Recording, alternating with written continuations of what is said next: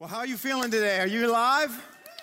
Come on, man. I know it's cold out, but hey, listen, I want to welcome everybody tuning in online from wherever you're watching and those who are in the room. Can I just say two things real quick that I'm really thankful for? Number one, I'm thankful that you all drove to church today. So I just want to say give it up for every single one of you that, hey, listen, what a great excuse to go. I'm just going to stay home. But no, all of you that showed up here today just saying, you know what, I can't wait. I got to get into the presence of God. Man, I'm so grateful for you to be here today. Second thing I want to say thank you for is just a personal thing. Last week, if you were here, I just kind of shared about my father-in-law who was in the hospital with COVID, asking you guys just to pray. He's kind of a founding partner of this church. And I just wanted to come back around and say thank you. That all the people that came out and just said, hey, we're praying for your family and your father, it just meant the world to us. Really exciting thing happened in the middle of the week. He's just started to turn and change for the better and started to get better and better. And came off of oxygen, and this was even a surprise. I got a text early this morning that he is being released right now, and his wife is going to get him from the hospital. And I'm grateful for it because I know not all of the stories turn out that way. I just talked to somebody else who had a completely different situation, different scenario. And so if you're going through it, though, I want to encourage you. We're a community. We gather around each other when we're going through things. Amen? Amen. And so, hey, if you are new with us, we're so excited to have you. And we kind of kicked off this year talking about what it looks like for us to be different. Here's what I know. I want this year to be different from last year. And in order for us to experience something different, we might actually have to do something different, right?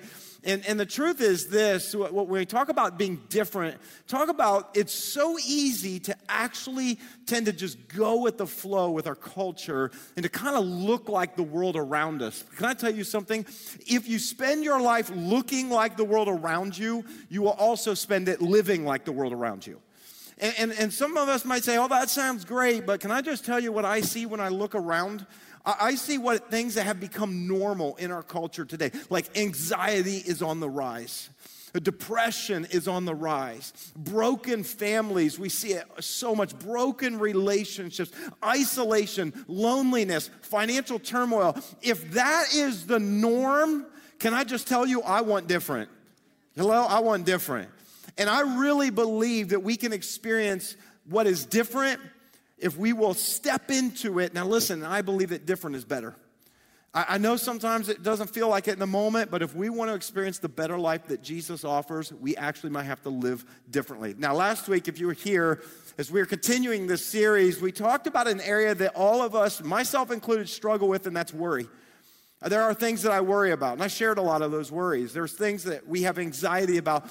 And one of the things that we kind of discovered as we kind of dove into something Jesus said in Matthew 6 is that idolatry is actually the source of anxiety. And it almost doesn't make sense. What do you mean idolatry? I don't worship some other guy. Idolatry is the source of anxiety. Here's what Jesus said. He said, no one can serve two masters.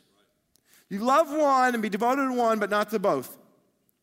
And so we talked about it, a lot of people say, well, I love God. You can love God, but you can't love and serve God and also serve success. You can't love and serve God, but also love and serve achievement. And in the context, Jesus said, you can't love and serve him and at the same time love and serve money.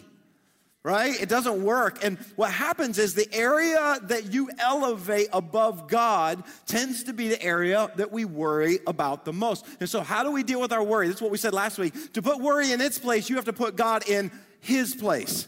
What was that? Matthew 6:33. We're going to look at it today, but it's a really important verse, right? Here's what God said, right? Seek first. Everybody say first. Seek first God's kingdom and his righteousness, and all these things will be added to you. And so I want to just kind of talk about this idea of what it looks like for us to live different when it comes to the area of our finances. That's what Jesus talked about. In that context, he's talking about our financial resource. He said, these are the things. Matter of fact, maybe you recognize this verse. It's from that same passage. He said this, where your treasure is, there your heart will be also. Okay? He was talking about our financial resource. And so I want to talk about what it looks like because, listen, to operate our financial resources in the same way as the world around us could be chaos. What's in the world around us is we're overwhelmed by debt. We're worried about it all the time. We can never seem to get enough of it. We're stressed all the time. It's the thing that we fight about all the time with our family, our spouse. And so this is not the way that God intends for us to live. And so I want to talk about that a little bit, and I want to offer a resource. Now, this is something that we have carried before. We have this at the shop. There's still a few copies, but I want to encourage you, if this is an area you're like, I want to know how to experience freedom, there are a couple things you can do. One, you can sign up for Financial Peace University, Dave Ramsey program. It's going to be starting very soon, in a few weeks. Do that. And second thing is I would encourage you to pick up this book called The Blessed Life by Pastor Robert Morris. I really think God has graced him with a message around generosity and around financial stewardship. And so I would encourage you. We have some at the shop if you want to do that. Here's the thing. When it comes to the talk of God and money, as a parent, it's almost kind of like the talk of sex with your kids, okay? It's really awkward, kind of uncomfortable, but you know you have to do it, all right? You really should. Okay, I just want to say that, all right? Moms and dads, don't leave that to the rest of the world. Okay, same thing sometimes is what people feel like when it comes to talking about God and money. It's like, oh, this is kind of awkward and uncomfortable. Can I just say it doesn't need to be? Because I believe that there is something really powerful that we can discover, and I want to share that today. But here's what I have found. Here's the trap. A lot of times what happens is that people tend to fall into one of two extremes. Can I just tell you something? When it comes to extremes are extremely dangerous. You need a way to remember that. Extremes are extremely dangerous. So one extreme is this idea that God exists to make you wealthy. God wants to prosper you with so much money that you're just going to be driving a Benz and you're going to be living in the sweetest crib you could ever imagine. Like some people have this idea that God's primary purpose is almost like a genie, that if you rub the lamp, if you say the right things with faith and all this, that you can get God to do things for you financially. Can I just tell you that that is just a really dangerous extreme, and that is a bad picture of God, okay? Can I say that, all right? The prosperity gospel concept. Then there's the other extreme, all the way on the other side, which is this idea that money must be evil, right? Because we all don't know what the Bible says, that money is the root of all evil, right? That wasn't a trick question. No, it's not. The love of money is, in other words, when we pursue it, remember what Jesus said, you can only love and serve God or money, okay? And so what the other extreme is that, well, if that can cause so much trouble, that I don't want any of it, and I want to live as poor as I can because that's holy and honorable to God, and can I just tell you that that's a false humility and a false extreme as well? Okay, how do we find the right perspective of God and money? Because the Bible, by the way, is full of talking about God and money. It's full of that. It is very real. It's something we all wrestle with. Resource, okay? Now, how do we find a proper perspective? Can I tell you what I think is a really healthy perspective when it comes to God in this area? Is to see God like a father. Like a father. How many of you are a parent? We'll just say mother or father. Raise your hand. Okay. You're going to connect probably with this, okay? As a father, I have two daughters, and one of them's older and now married, and so I now have a son-in-law. Okay, I've got kids. As a father, I have this understanding, this feeling from the time they were little and growing up that I just want to bless my kids. You feel that way, parents? I want to lavishly love on my kids. I want to just dote on them. I want to, some parents say this, I want to give my kids everything I didn't have. There's something inside of us that we just want to like lavishly bless our children, right? I mean, that's just an innate thing inside all of us. But on the other hand, here's what I know. I want to bless them, but I also don't want them to turn out to be spoiled, greedy brats. Right, moms and dads? And so sometimes there are things where they want, and I go, nope, I'm not giving that to you. Nope, I'm not doing that. Why? Because I know that if I gave them everything they want, they would be messed up, okay?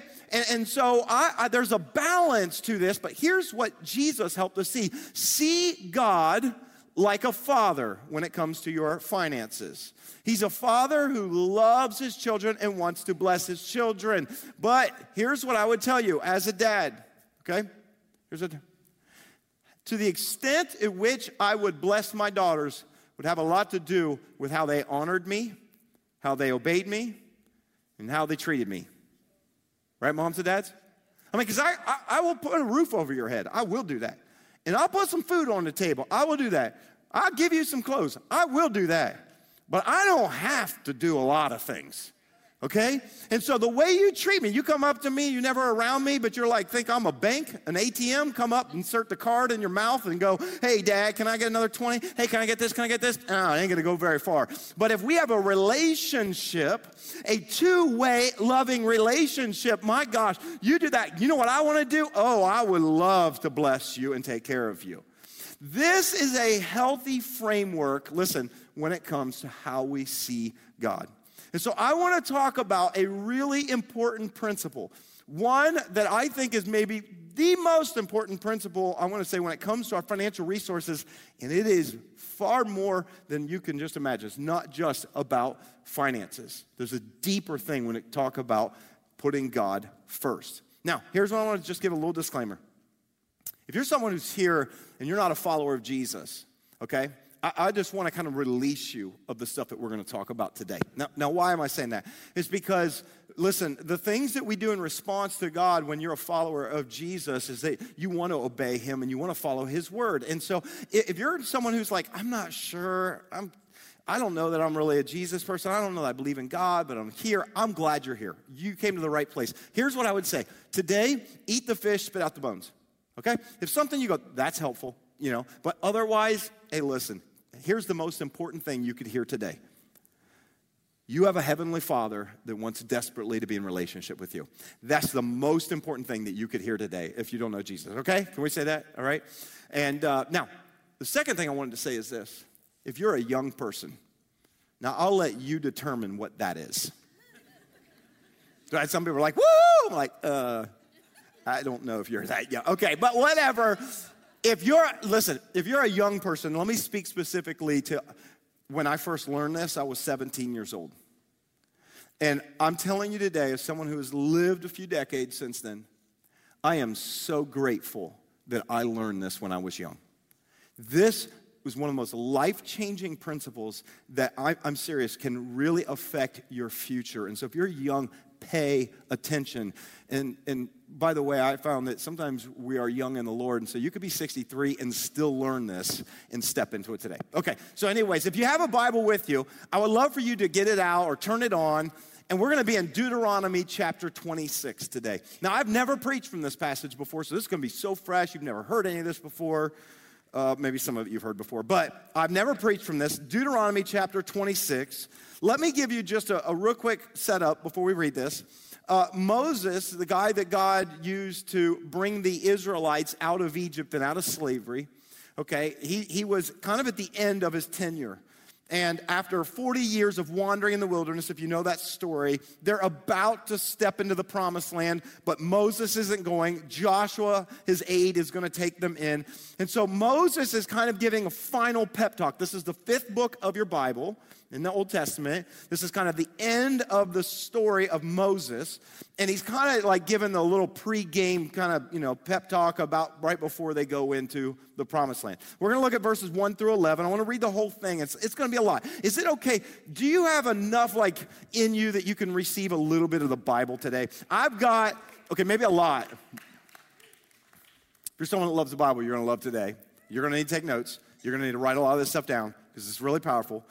Deuteronomy 26, 1 through 11 says, when you have entered the land the Lord your God is giving you as an inheritance and have taken possession of it and settled in it, take some of the what? Can you all say that word out loud? Some of the first fruits of all that you produce from the soil of the land the Lord your God is giving you and put them in a basket. Then go to the place the Lord your God will choose as a dwelling for his name. That would be a place of worship. And say to the priest in office at the time, I declare today to the Lord your God that I have come to this land, the land swore to our ancestors to give us. Then the priest shall take the basket from your hands and set it down in front of the altar of the Lord your God. Then you shall also declare before the Lord your God, my father was a wandering Aramean, And he went down into Egypt with a few people and lived there and became a great nation, powerful and numerous. Some of you probably know this story, okay? This is Jacob. And it says, but the Egyptians mistreated us and made us suffer, subjecting us to harsh labor. Then we cried out to the Lord, the God of our ancestors, and the Lord heard our voice and saw our misery, toil, and oppression. So the Lord brought us out of Egypt with a mighty hand and an outstretched arm, with great terror and with signs and wonders. He brought us to this place and gave us this land, a land flowing with milk and honey. And now I bring the what? Say it out loud. I bring the first fruits of the soil that you, Lord, have given me. Place the basket before the Lord your God and bow down before him. Then you and the Levites and the foreigners residing among you shall rejoice in all the good things the Lord your God has given to you and your household. Okay, now this is right before the Israelites are about to step into the promised land. Many of you know that story. They're about to go in and fight for the land that God said he'd give them. Now what's interesting is God said, I'm going to give you this land. The problem is there were people living there. Now, if you know the story, they used to own that. Their forefathers, their ancestors, that's where God had given Abraham and Isaac and Jacob this land. But then a famine came. I'm just recapping the story of the Bible. And then they went to Egypt. Then they became this huge nation and were there for 430 years, but so big that they ended up becoming enslaved by the Egyptians, and they were treated badly. And then God sent Moses, you know the story, did these miracles, led them out, wandered in the wilderness for 40 years. Now they're finally going in to get this land. There's giants in the land. We know that. There are fortified cities. They're going to have to fight. They're going to have to go in and conquer and take the land. So I have a question for you. Because there's kind of two ways of looking at this. This is my simple question. Did they take it or did God give it? I want you to just think about this for a moment. When it comes to the land that God said, okay, I'm giving you this land. Yeah, but it's already got occupants in there. Squatters' rights. They already have access to the cities and the homes. Here's my question. Did they take it or did God give it? Now, maybe it's a little bit of a trick question. Here's the thing. Moses is saying, God's given you this land, but here's what we know. They actually had to go in and take it. They had to go in and conquer it. They had to go fight for it. This is what they had to do in order to possess the land, right? And so here's why I want us to ask that question. It's because when it comes to the resource, when it comes to land, when it comes to houses, when it comes to stuff that we all acquire, we all need to ask this question of ourselves. Did I take it? Did I earn it? Did I build it? Did I make it? Or did God give it? We all need to ask that question. Because here's what I've found. When I get up early and when I go to work and I spent years in school and I kind of labor for this and I had to work for a bad boss and I had to do these things, I kind of get the feeling that I earned everything I have. You ever feel that way? I feel that way all the time. Paycheck's got my name on it. I work for it. I preached for it. I can say that. I earned that. I put time in for that. I conquered that. Some of you business owners, you started from scratch, and I built it all with my bare hands. And sometimes we get this idea. We did it. I did. I conquered it. But can I just tell you something? The Israelites actually didn't take anything that God didn't give. Okay? Here's how we know this. Because when you follow the story, when they go into the promised land, you discover it in the first two battles that they faced. The very first battle they faced when they go into this new land was they fought against the city of what? Does anybody know? Say it out loud. The Jericho. Okay, 3 people. Hey, man, we're going to have to go back over that. So that'll be next week. Joshua chapter 6. Okay, come back next week. They went and fought this city called Jericho that was fortified. It was one of the hardest cities to tackle, and God said, go get that one first. And fortified, huge, big walls. And so if you know this story now, you're like, oh, okay, Pastor, I knew that. When God told him to go in, he said, here's your strategy. Some of you know this, right? I want you to march around the walls of the city of Jericho for 7 days, right? And as soon as you get done and you're really tired and you're exhausted from walking a lot, I want you to make a big loud sound and blow the trumpets, and that'll scare them. And then I want you to scale the walls and climb over top and then jump down on top of them and get them. That's what happened, right? No, what happened? The moment they made a trumpet blast and they all shouted, the walls came tumbling. Yeah, some of you went to Sunday school. The walls came tumbling down, right? God did it. They took it. But God did it. Now, here's the thing. They got kind of cocky. They're like, oh, man, we're so good. Like, we got this. That they saw this little town in the distance called Ai. It's literally just Ai. That's how it's spelled, Ai. And they were so little. They weren't really guarded. They didn't have walls. It's like, God, thank you for that. We got this.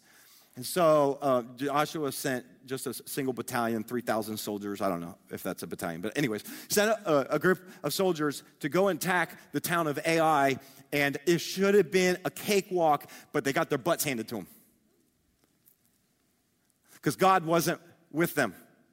This is really important. I'm trying to help you to see something.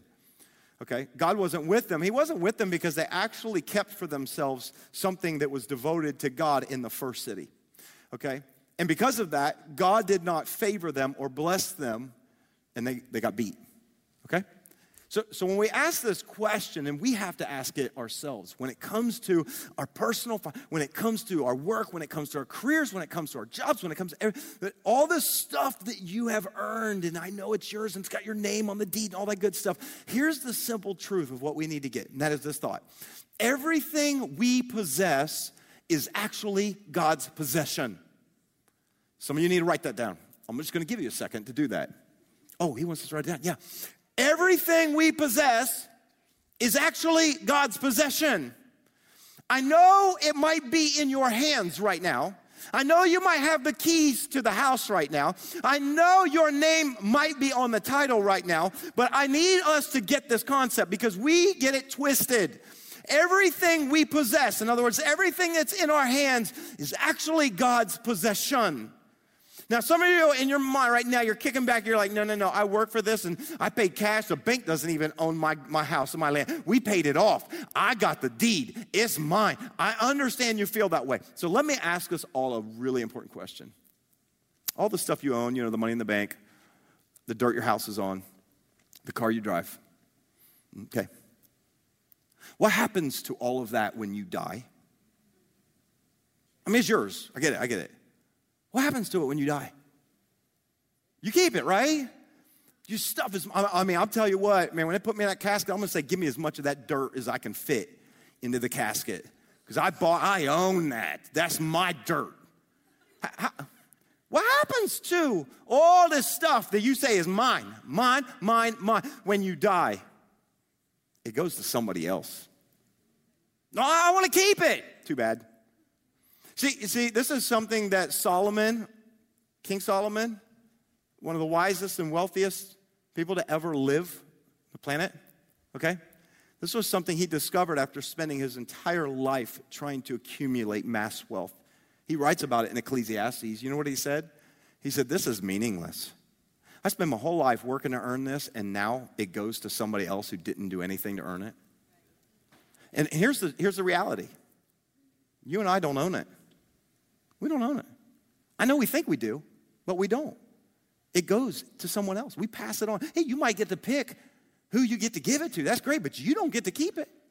And somebody who didn't work as hard as you and didn't do all that stuff, they get it, right? It's called an inheritance.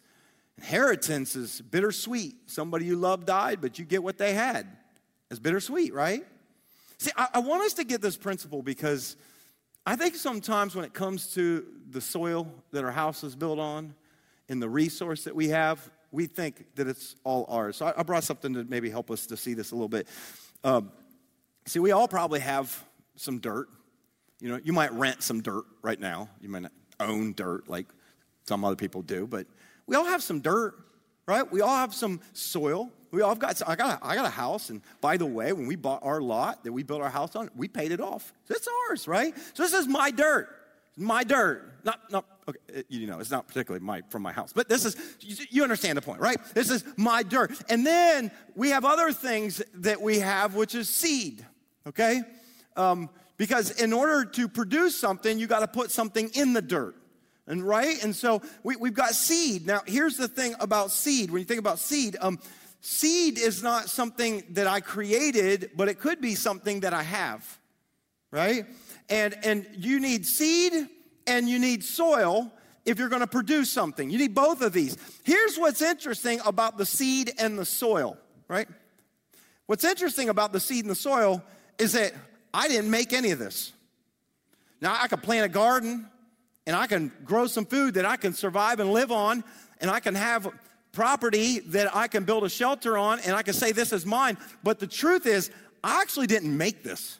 I don't know how to make dirt. I don't know that you can make more dirt, right? I don't know how to make seed. We can't make seed. I mean, we might be able to genetically engineer some kind of fabricate seed, but all we're doing is trying to model it off of something that God already created. And by the way, there's so much potential in the seed, right? Because you put this inside of this, all the stuff that I know some of you are going, I don't do anything with seed. I go to work and I put my time in and they give me a paycheck. Can I tell you that's your seed? Okay, you may not put it in the ground. You might go and you might process somebody else's stuff, but somebody pays you because it's your seed. That's what I'm talking about, right? And so here's what God told him. He said, when you go into this land and you harvest a crop, he said, I want you to take the first fruits of the crop. Okay, so here's what you're going to do. You're going to have seed and you're going to have soil. And he said, I want you to take the first fruits of the crop, and I want you to put it in a basket and give it to me. That's what God said. And here's something I think that God wanted them to understand. Here's a truth that God wanted to teach them, okay? And I think he wants to teach us. I don't own the seed. I don't own the soil. And I don't produce the fruit. It all belongs to God, right? Psalm 24 verse 1 says, the earth is the Lord's and everything in it. Everything that you and I have an opportunity to possess in our hands, it actually belongs to our Creator. We're playing in his sandbox. And he said, when you get to enjoy the fruit of your labor, I want you to pause and remember that it's because of me that you get to enjoy this, right? Now, I hope you know that when I talk about the seed and say, in the soil, this isn't ours. If this isn't ours, then what does that make us? Can I give you another thought? Is this, we are just the steward of the seed. You and I, we just steward the seed. That's all we do. It's in our hands for maybe 60, 70, 80, 90, if we're lucky, 100 years. But we steward the seed. Now, I hope you understand. I'm not talking about this kind of stuff. I don't know what it is. I said, Judah, can you get me some seed? And he got me some seed. I said, oh, great, some seed. I said, what kind of seed is this? He said, it's bird seed. I said, so if I put this in the soil, it makes birds? What does that mean? You have to work with me. It's just an illustration. It's just, okay. When I talk about seed, I hope you understand that everything that you and I have comes from seed. You were made because of seed.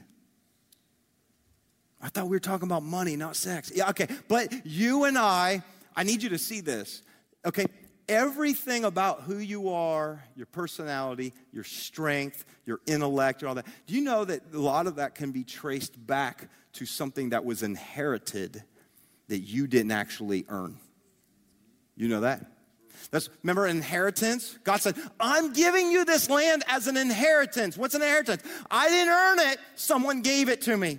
Can I just say something about you? Because some of you are so successful and you've been great at business, or maybe you're great with your hands and then you started your own business, plumbing, doing ironwork, doing whatever. You're so good at that. Some of you are really intelligent. Like, you're so smart and you do great at math and you went into engineering and you're killing it and now you're making six figures and doing all this good stuff. And you're like, yeah, man, I'm doing pretty good for myself. Can I tell you, all of that is the result of inheriting seed that you had nothing to do with. You understand that, right? You understand what I'm saying?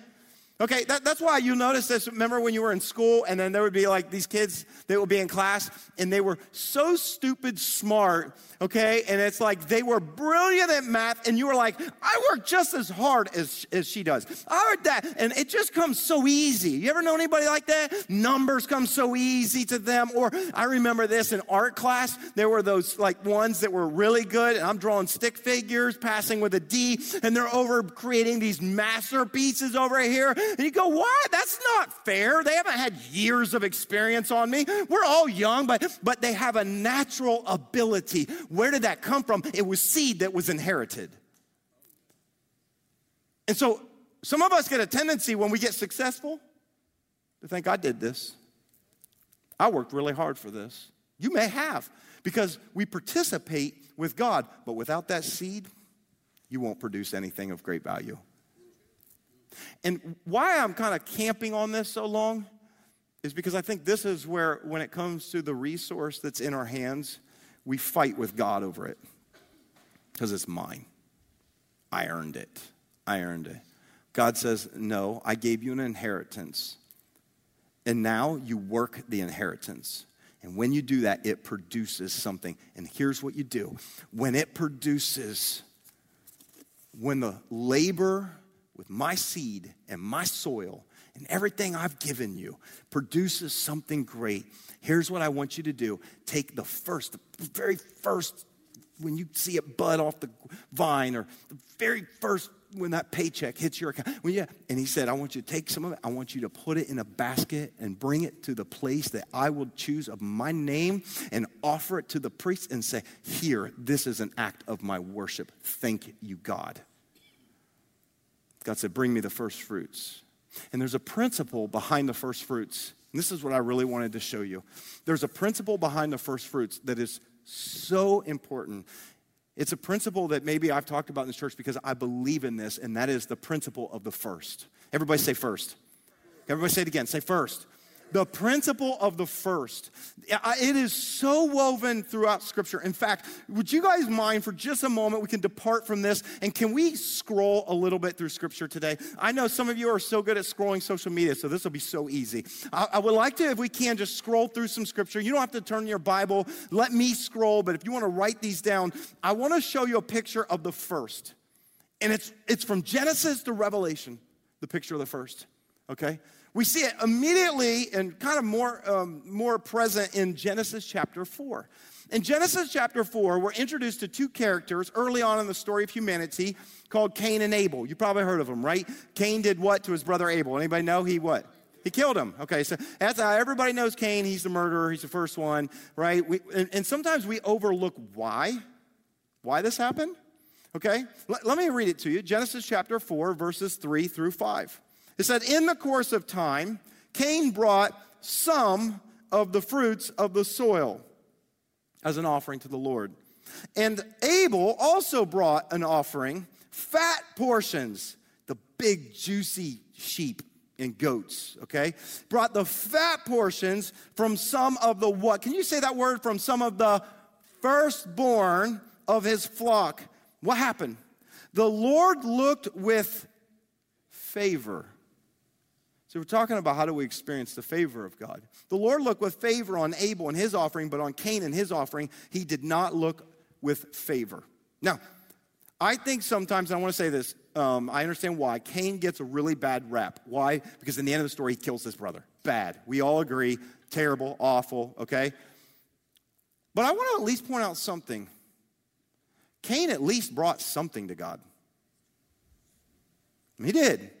There's some part of him that he recognized, man, God, without you, I don't know that I even end up with any of this. This is your soil. This is your seed. This is your fruit. And so Cain did bring some. I want to at least, let's give him a little bit of credit, okay? He brought something to God. And he brought some, it says, of the fruit of the soil to the Lord. Some. But Abel, here's the contrast. Abel brought the fat portions, the best of the firstborn. Now, Cain, he was a farmer, agricultural. He worked the soil. Abel, he was a shepherd. He tended to animals, okay? A little bit different area of line of work, but they each were bringing something in response to God. Now, let me just say this. It wasn't that God preferred gyros over yams, okay? That wasn't why. Let me just clear that up.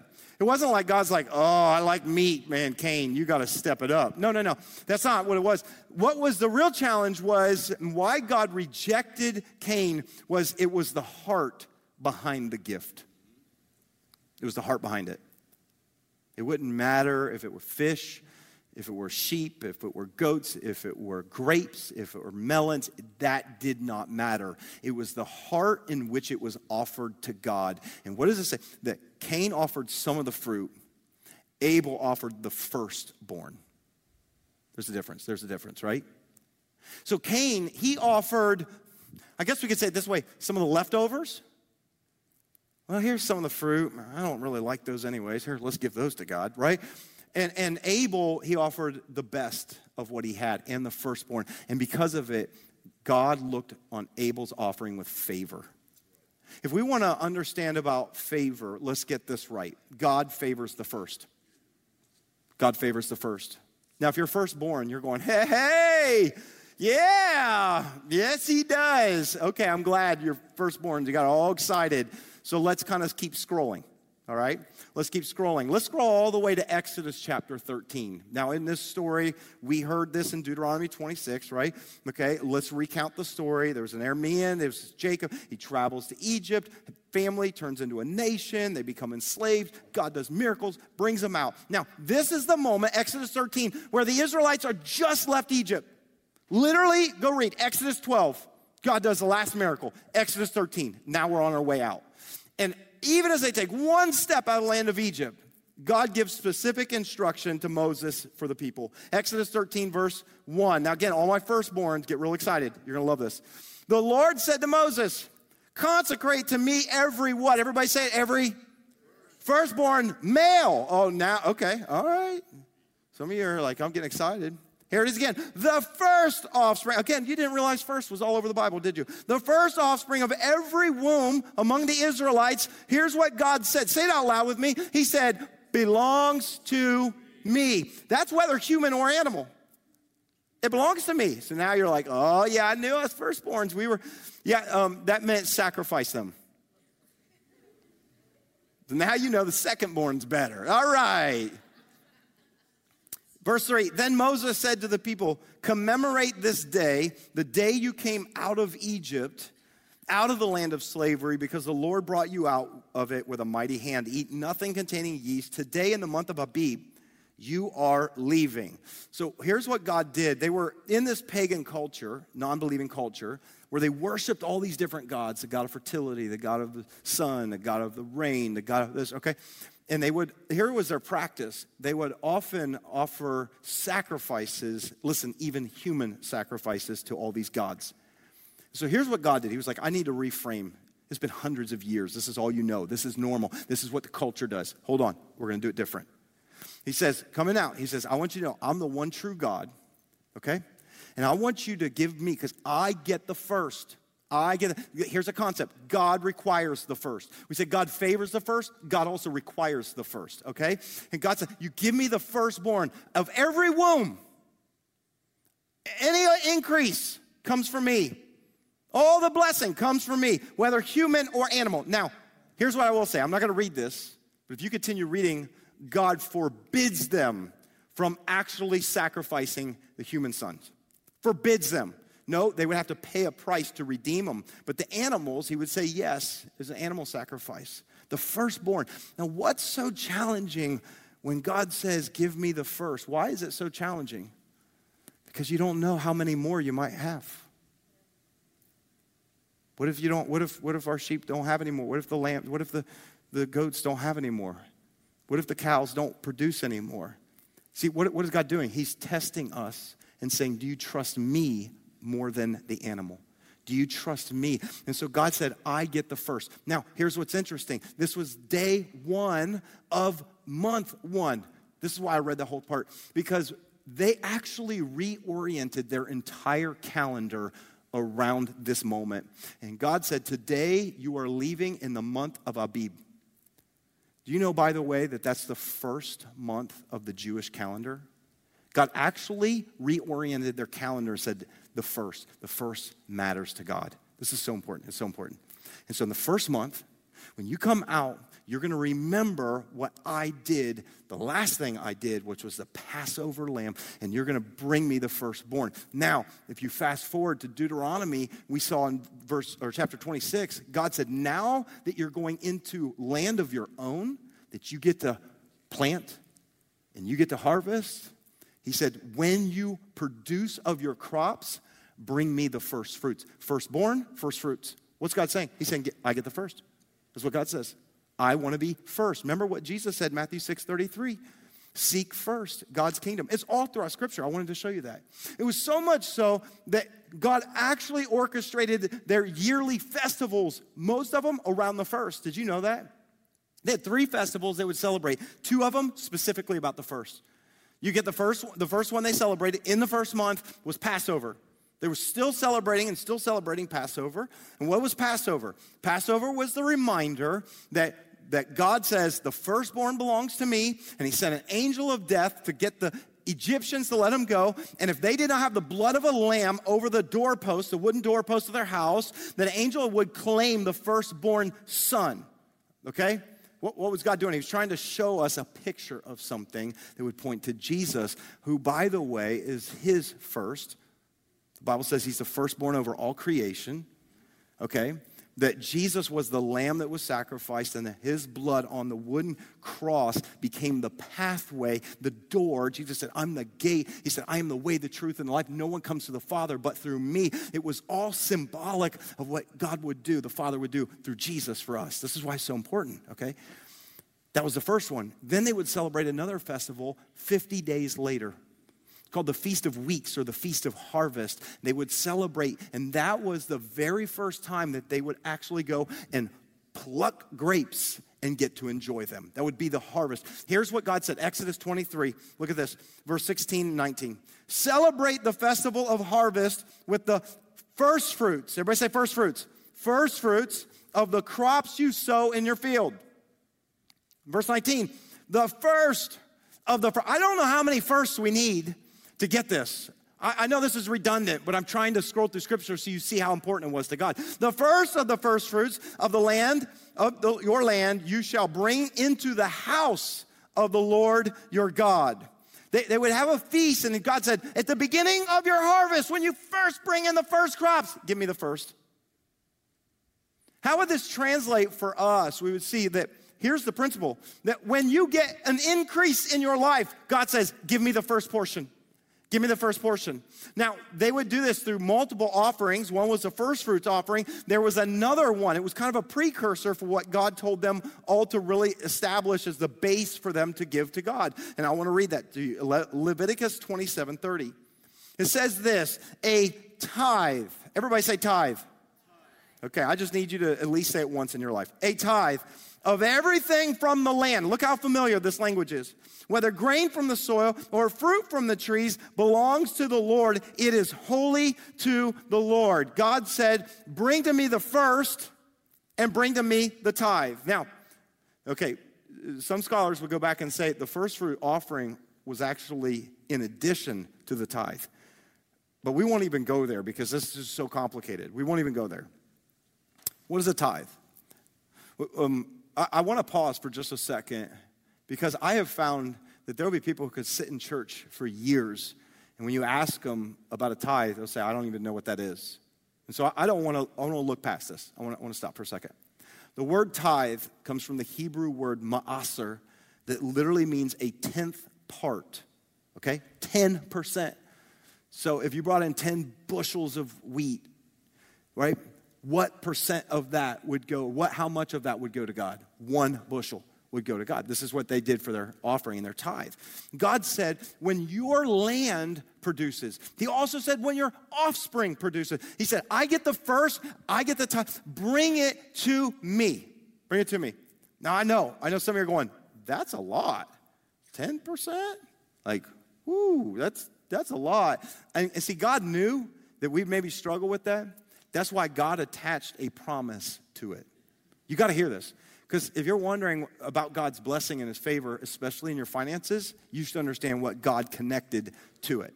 And so Malachi chapter 3, verse 10 through 11. Again, we're just scrolling through scripture today. Here's what God spoke to the Israelites. He said, bring the whole what? Everybody say it out loud. Bring the whole tithe into the storehouse that there may be food in my house. Here it is again. The references. You notice all the references to the house of God, the place where his name will dwell. Okay? It says, test me in this, says the Lord God Almighty, and see if I will not throw open the floodgates of heaven. Okay, here's the part we like. And pour out so much what? Say it out loud. So much. Come on, say it again. So much. Say it like you want some of it. So much blessing that there will not be room enough to store it. Oh gosh, I would love that. And here's what God said. Oh, and I will prevent pests from devouring your crops, and the vines in your field will not drop their fruit before it is ripe, says the Lord Almighty. This is the promise of God's favor attached to putting him first in our finances. This is it. God even said, test me in this. You want to see my faithfulness? Try me in this area. See if I won't come through for you. Just try it. Test me in this. And I love this in Proverbs chapter 3, verse 9 and 10. Here's what it says to do. Honor the Lord with the first fruits of your wealth. Honor him. And it says this, the first fruits of your crops. When you honor God with your wealth and the first fruits, here's the promise. Again, the promise is attached. And your barns will be filled to overflowing, and your vats will brim over with new wine. Like, there is a blessing attached to being obedient to God in this area. And yet at the same time as I say this, here's what I know. Some of you are feeling a tension inside of you right now. And I don't say all this to make you feel bad, and please don't receive any condemnation. I believe there's a grace for giving. And when I say that, I don't mean a grace so we don't have to give, but a grace so that we grow in our faith and our understanding. And as we step out in faith and we increase and God blesses and we go, okay, I guess it does. I'm going to give more and more. We should get to the point, if you're going to grow into becoming a mature follower of Jesus, can I just say, I set a benchmark for my life, at least a tithe. At least a tithe. That's what I set for a benchmark, at least. Because I want to honor God, and when you do, he'll bless you. This week, as I was preparing this message, I received an email from somebody who's a part of our church, kind of remotely, lives pretty far away. And this email came in on February 1st. This person was actually writing the email in response to last week's message. But she actually ended up preaching my message better than I can. I felt like I needed to read it to you. So I asked her permission. And so let me read to you this email. Again, I received this Tuesday of this week. She said, I just want to take a moment and share something very significant that's happened in my life recently that relates specifically to last week's message. I've been attending X Church, whether online or in person, for about 4 years now. I have a 2-year-old and a 4-year-old who attend with me, and I've been praying and asking for prayer anytime we've offered it. Written names on cards, the notes that we stuck on the wall when we did the tag it on the wall, if you were here, for my husband, so that he would find his place in church with us. He has not gone to church in years. In April of 2021, my husband was struggling with life more than ever. He quit his job at the local prosecutor's office because he felt he was damaging other people's lives more often than he was making a positive difference. For the next 8 months, he did not hold down a reliable job. Eventually getting back a part-time job at our local police department he had worked in previously. He wanted a full-time job so badly, but nothing was available. I was in support of his plan, but at the end of December 2021, we had to have a serious discussion about our finances. We were at the point of needing to sell any unnecessary assets, restrict spending, and he needed to take a full-time position somewhere else and give up his goal of returning to the local police department. When we looked at the budget, he actually became very upset about me giving a tithe to the church. He said he agreed with doing so when we were in a better spot, but that we weren't. And I argued that is exactly when you have to put God first. That giving more when you have less is a greater statement of faith than when you have an abundance, and that without God, we don't have any of the things we've been blessed with. Come on, preach, sister. I should have just let her preach this. The week prior to this conversation, so in the end of December, the week prior to it, she said, I felt God impress upon me to increase my giving to a full 10% of my pre-tax income. She had been given a tithe, but not on all of it. Remember what Malachi said, bring the whole tithe. And she said, I just felt like God impressed upon me to do that. One day that week, during my daily scripture reading, I got to the same passage you used last week's sermon from Matthew 6:24 about not being able to serve both God and money, and it gave me clarity for what I needed to do. I increased my giving and scheduled it as reoccurring weekly donation, and I felt a great sense of peace that things would be just fine. Then, the week after I started automatic donations, you're going to think I made this up. I did not. The week after I started automatic donations and resolved to always put God first and material things last, and the very day after telling my husband the same thing while we were arguing about the budget, the police department contacted him and not only offered him a full-time position that they created for him, but also gave him a $5 an hour raise. Some of you think I made this up. I did not make this up. It came in this week. I'm like, sister, you are preaching for me. She said, I wept and knew that it was not a coincidence. It was God. Then the following week, I was called into my HR director's office and told, we never give raises, so we ask you not to spread the word, but we want to give you a $2.40 hour raise effective today. You can't write this better. But then she ended with this. She said, but then last week, another prayer was answered when my husband told me he wanted to start going to church with us again. Let's talk about the real blessing. The real blessing. Y'all thought it was the finances. No, it was greater than that. She went on to say, she said, it's kind of bittersweet. We live well over an hour from X Church, and I couldn't get him to concede to the drive, so we'll be returning to the church he grew up in. However, I'll continue to watch online, and we'll be in attendance for worship nights and holidays and special moments at X Church. Thank you for the bottom of my heart for everything your ministry is and does. I know that it has changed my life immeasurably. I promise you, I didn't make that up. I promise you. You see, it's one thing when you hear it in Scripture. It's another thing when you see it happen in a real story. And I'm just telling you, as someone who has lived this principle my entire life, you would never get me to think otherwise. I've seen God's favor. Can I just tell you, God's favor is not always just money. If you ask her the real answer to that prayer, and you know what's amazing? God used her step of obedience when he spoke to her to release the real miracle that she had been praying for through her husband. This is so important. Please hear me today. This is not just about money. This is deeper than that. The principle of the first runs through everything. Do you give God the first of your week? Hey, you're here right now. That's part of it.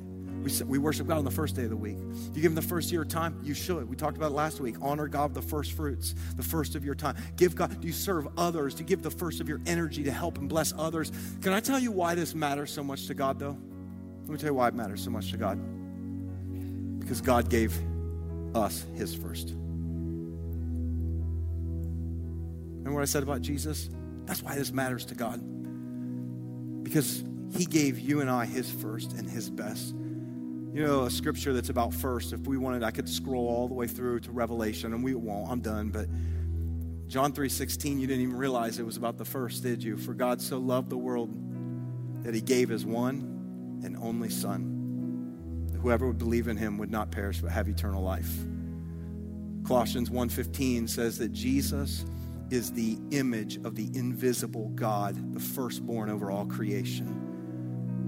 The Bible tells us that God loved us first, and that's why we're able to love him. God went first, and it's wrapped up in his Son, Jesus. And And so if we could get this principle right, I'm gonna tell you, you can walk in the favor of God. It's not about a get-rich plan. You can't manipulate God. Please hear me.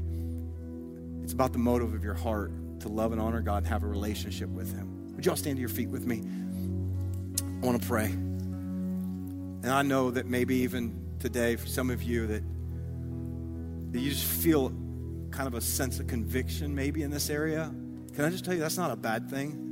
Conviction's a good thing. It's of the Holy Spirit. And it's God trying to prompt you into the life that he has for you. And so can we pray, Father? I pray right now, Lord, for us as we trust in you with the first. God, I want to first and foremost say thank you for sending your first and your best for me. That Jesus would die on that cross, that he would become my Passover lamb, so that, God, I don't experience your wrath, but rather I receive your mercy. And Jesus said today, I pray that, God, we could step into that. If you're here today and you don't have a relationship with Jesus, can I just tell you, he doesn't want your money, he wants your heart.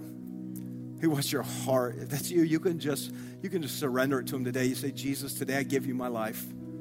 Today I surrender my life to you. Today I say yes to you. I want a relationship with the Father. And I also know that when we get into a relationship with the Father, that's when we begin to walk with him and we can experience his blessing. And so I want to just pray God's blessing over you. Thanks so much for tuning into this message. I hope that it encouraged you and inspired your faith. If God is doing something in your life, would you take a moment and let us know? We want to connect with you and we want to be able to pray for you. All you have to do is shoot us an email to hello@thex.church, or you can always send us a DM on one of our social media platforms. And if you know somebody that would also be encouraged by this very message, why not take a moment and just share it with them right now? And as always, I want to say thank you to every single person who so generously financially supports this ministry so we can continue to get messages like these out to people all over the world. We believe God is building something special and you're a significant part of it. Until next time, have a great day.